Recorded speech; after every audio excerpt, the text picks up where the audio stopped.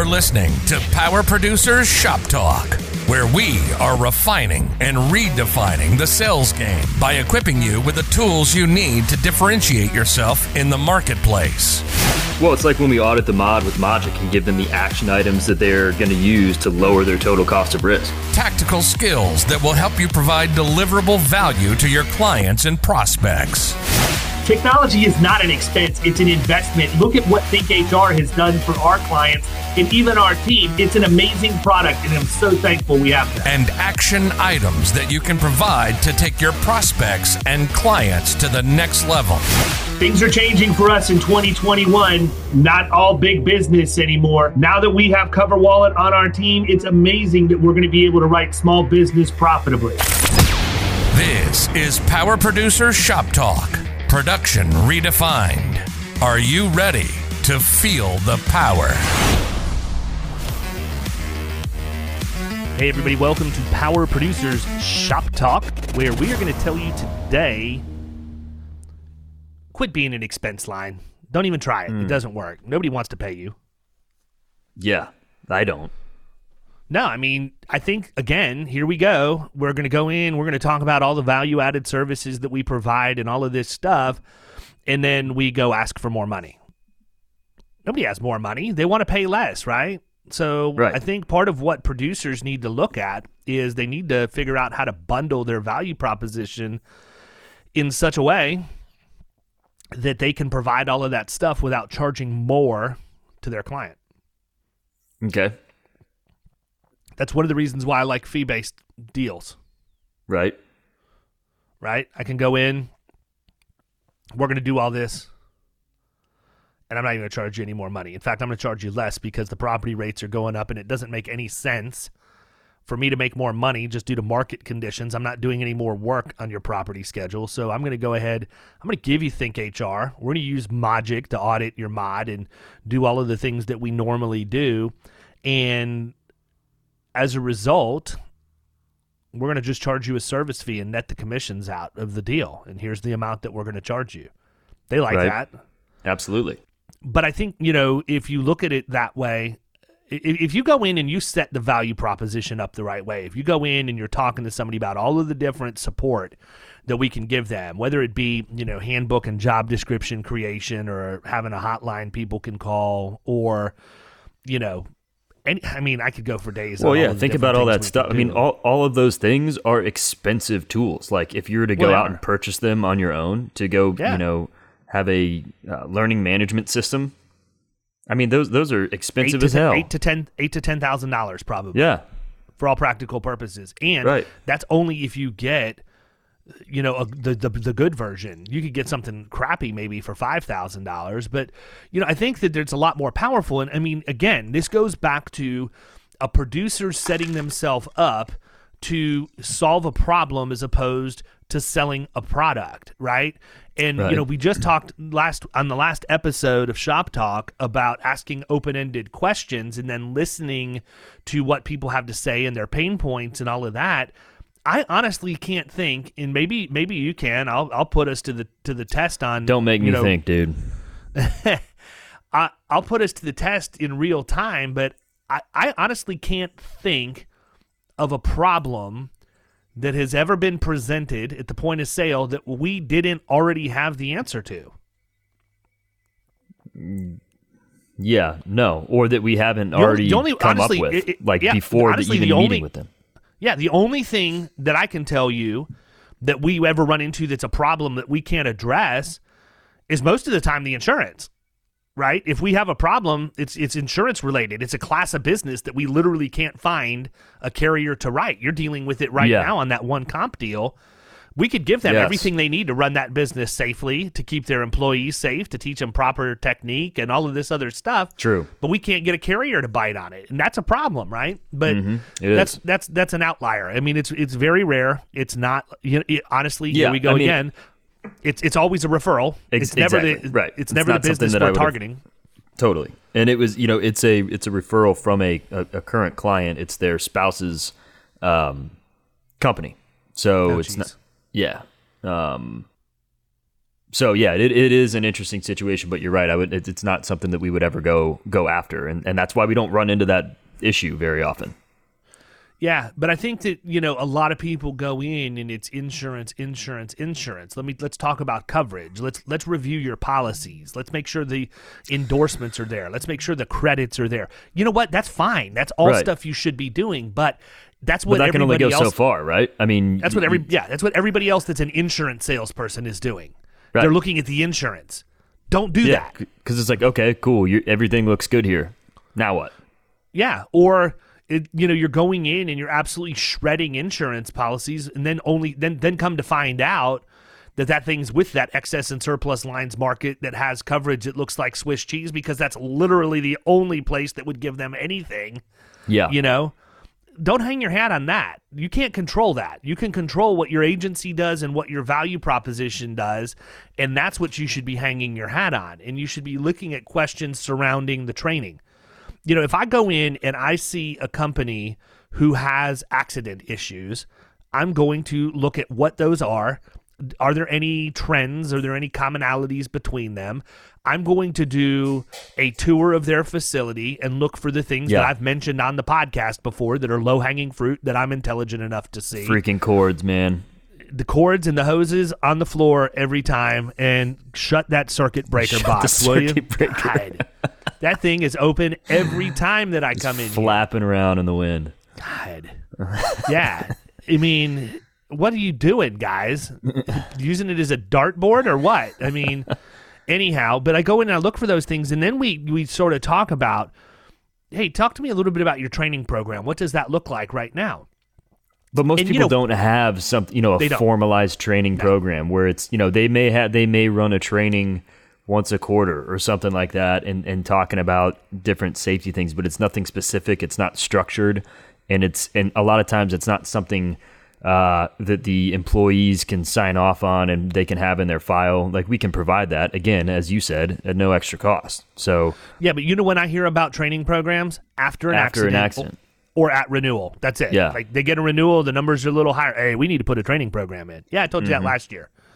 But I mean, dude, there was this episode of King of Queens I saw the other day that was obviously everybody knows he's a truck driver for the Postal Service, and they had to come in and do he had to take a driver safety exam because the insurance company was trying to come in and give them a discount. And he's like, oh, I don't need to study for this. I've been driving for 11 years. And he fails the exam. Just blew it completely. Yeah, it was awesome. Anyhow. Yeah, I think we should have Kevin James on the podcast sometime. Dude, I love Kevin James. I do too. He's hilarious.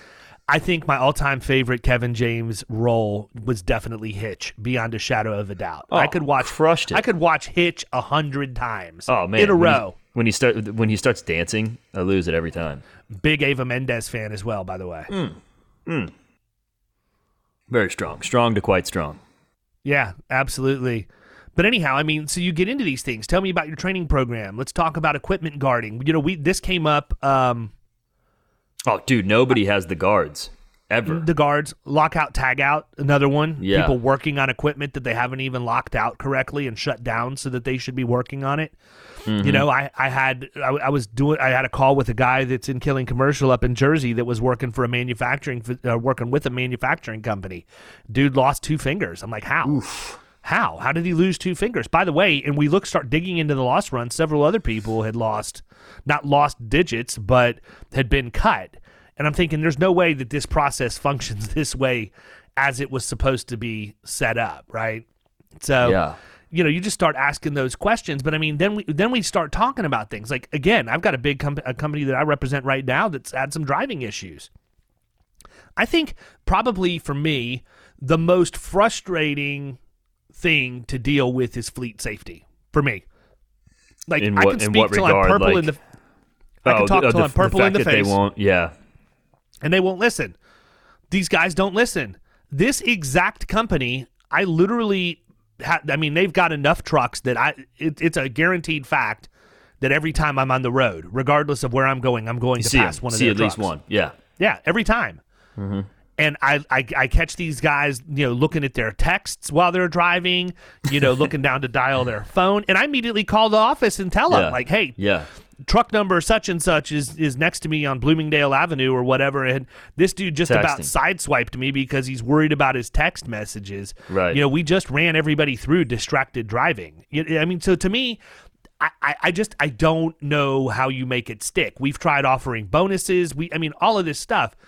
But the only thing I can assume is it's got to be repetition, and eventually at some point it sticks. So when you go in and you find those issues and you can have a solution where you can say, oh, well, we just need to add lockout tagout to your learning management system, or we need to add ladder safety to your learning management system or whatever, that's a breeze. And now all of a sudden you have the answer on the fly. So I like to go in and ask those questions to uncover where the pain is. Then when we're talking about what our solutions are, we talk about everything that I noticed. So again, I think people get under the impression that when you're going out to a middle market account to have a new business meeting, that those questions need to be revolving around that insurance renewal or those insurance policies, and they don't. How do you effectively represent somebody's business when you don't really understand their business first?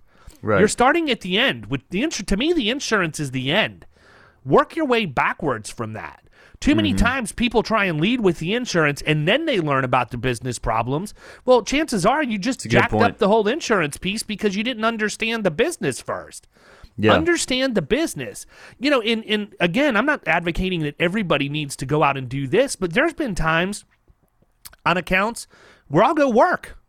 I'll go work on the production floor. I want to understand the process. When I first got my license, I wrote a really big a company that did pool decks. Yeah. Okay?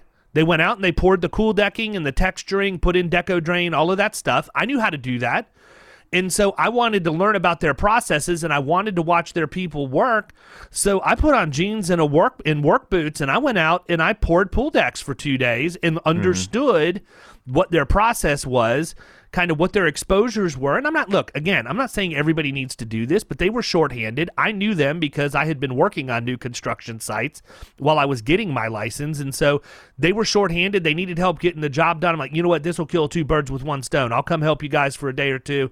And we'll get you caught back up on your projects. It'll help me understand what's going on from the insurance, which, by the way, I found out that this company had a fleet of 20 vehicles and they had 10-20-10 on a commercial auto policy. That's so gross. It's insane. So anyhow, but you go in and then you lay out what you found. Talk to them. Show them that you understand their business at a deep level. Like, I get the fact that you guys are producing X number of units per hour. I'm interested, like, where did that start to get to where it is today? What things have you done to fine-tune that process? And you're listening the whole time that that's going on, and then you ask them the questions like, what keeps you up at night? How can I, those kinds of things. And then you begin to offer your solutions. And to me, I get to the insurance piece at the end. I'm never talking about insurance during the first part of that conversation, ever. Yeah. First 30, 45 minutes. It's operations, it's financials. If I talk to them about anything other than ops, it's typically marketing. Because I can hold my weight in marketing. I will talk to them about that. I'll give them ideas, and that catches people off guard. Like, my agent never comes in and talks to me about how I can grow my business. Well, that's because your agent might not be as much into marketing as what I am, but it's something that I like to do as much as a hobby as anything else. And so, you can have a business conversation that way, and you put people at ease. They start talking more about sales and profitability and everything else, because I think everybody's been into those meetings before where you ask for numbers and they're like, we're not comfortable sharing that information. Well, what do you expect me to do, dude? How am I supposed to help you if you're not going to share that information with me? I mean, that's what all of this is based on.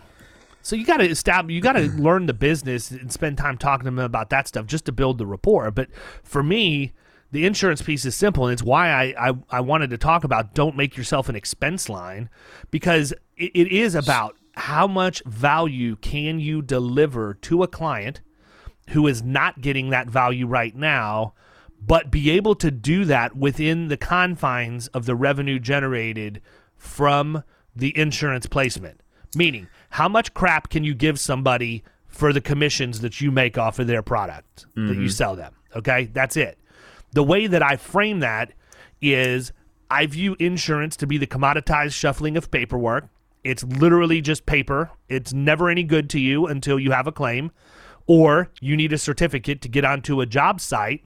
So I don't focus on that. I focus on all of this other stuff. And if we do everything else the way we should, then the insurance premium should come back the best that they could possibly come back. Mm-hmm. And I know you're wondering. You've heard me talk about all of the things that we can do for you from a HR support and a training and a development standpoint, putting policies and procedures in place and job descriptions, and giving you the Think HR hotline that you can call and talk to a qualified professional that can give you answers for sticky HR situations.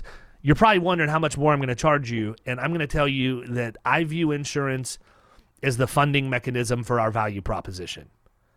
We can give you everything that we talked about today and use money that you're already spending. I'm not asking you to write me a check for extra money. I'm asking you to allow me the privilege of placing your insurance program, and I will use the revenue derived from the placement of the insurance program to fund all of the other things that we've talked about today. Mm-hmm. I know that I can't come in here and ask you to find money to pay me. Right. It's just not going to happen. You're dealing with somebody who is meeting with you because they already want to save money on their insurance. That's the number one thing. Nobody ever calls me and says, hey, I'd really like for you to come in and sell me awesome coverage. Nobody does that. Yeah. I'd like to increase my insurance costs, please.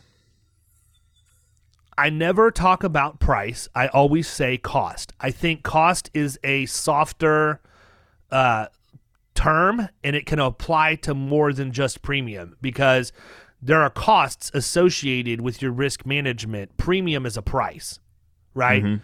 Now, premium is a cost associated with risk management, but so is indirect costs of claims. So is hiring outside training counsel to come in and all of these other things. So that's why I always say, look, I understand you're telling me you want a cheaper price. What you really need to be doing is you need to be talking about reducing your cost. And today, the first thing we're going to do is we're going to figure out exactly what that cost is, because I have a feeling you're equating it to your premium and you're really not getting the full picture. Once you see everything, you're going to understand where I'm coming from. And then you just lay it out. You put all those things in and you ask those questions. Have you had any third parties come in and do any kind of training? Have you spent any money on requiring, on improving your facilities? And you could just, have you had any maintenance done to any portion of your property as a result of a hazard? You can get into all of these things and you start adding it up, and that's where you get them at that point. Right. And I wanted to go back to something you said, and maybe we can even do a whole nother episode on this, but I thought it was interesting in the adoption from the employees' perspective on fleet management or fleet safety or whatever, and getting them to retain the information. And you mentioned bonuses. I'm trying to think of other ways that would entice them to pay more attention, or to not be doing the things that the training says not to do. Obviously a bonus structure is good, but I've got clients who make their employees responsible for the deductible. Contractually, their employees are responsible for the deductible if they get into an accident. Interesting. And they do it through payroll deduction. That still hasn't stopped them. Yeah. I mean, part of it is just the environment down here, period. I mean, you've got a lot of people that have no business driving, that are driving. The wintertime is bad because we have snowbirds down here. It's one thing after the other. And, you start going east towards Orlando. Now you have all the tourists. They're driving rental vehicles. They're not comfortable driving or have never driven a vehicle like that before. They're looking around. Oh, kids, look, Mickey Mouse is part of a power pole. Next thing you know, they're, 3 feet deep into the back seat of a guy, that's with his family getting ready to turn into Disney, and now you have a whole pile up on I-4. Right. I mean, it is. It's really that crazy. There's so many things that are unique to Florida. And we're not even talking about the frickin' rain that comes down the size of softballs. The summertime afternoon rain is pretty crazy. I mean, you can't see for 10 feet in front of you. Yeah, and I mean, all of that comes into play. How do you drive in inclement weather? How do you drive at night? What are warning I guess signs? I just figure if I'm an employee and I'm going to get a bonus for safe driving, why would I want to not drive safely to begin with? But if I'm also going to get a bonus for it, let's throw it out there. I'll tell you exactly why. Half the time, it's the stupid company texting them, telling them something for the job they're on their way to, or they're calling them, or they're communicating with them. It's like, what the heck are you having your bid dispatchers doing, bothering these people when you know they're on the road? This one company has like the whole GPS system, so they know these people are on the road. We have a full program in place where we're pulling these people in. If they get hit for speeding, hard cornering, hard braking, any of that stuff, we're pulling them in. We're counseling them. They're getting written up. They're having to go back through training on driving again. Still. Yeah. It starts with the top and works its way down. I mean, I'm honestly of the impression that until the ownership of these companies takes it seriously and understands, and I mean,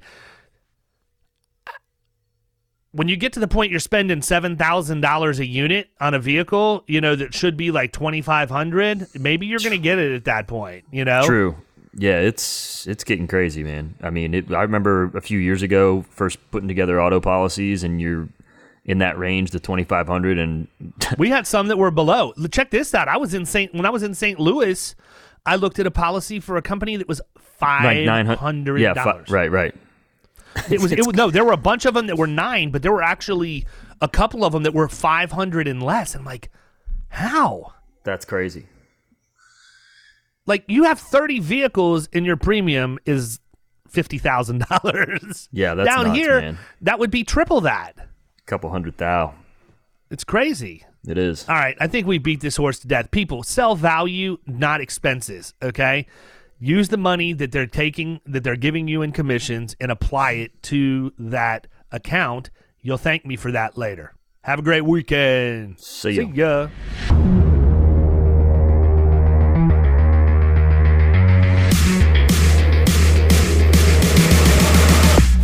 You've been listening to Power Producers Shop Talk. You can follow us at the Power Producers Podcast on Facebook and Instagram. And if you want to take your game to the next level, check out our commercial insurance training course at killingcommercial.com or visit Amazon to pick up a copy of our international best-selling book, The Extra 2 Minutes.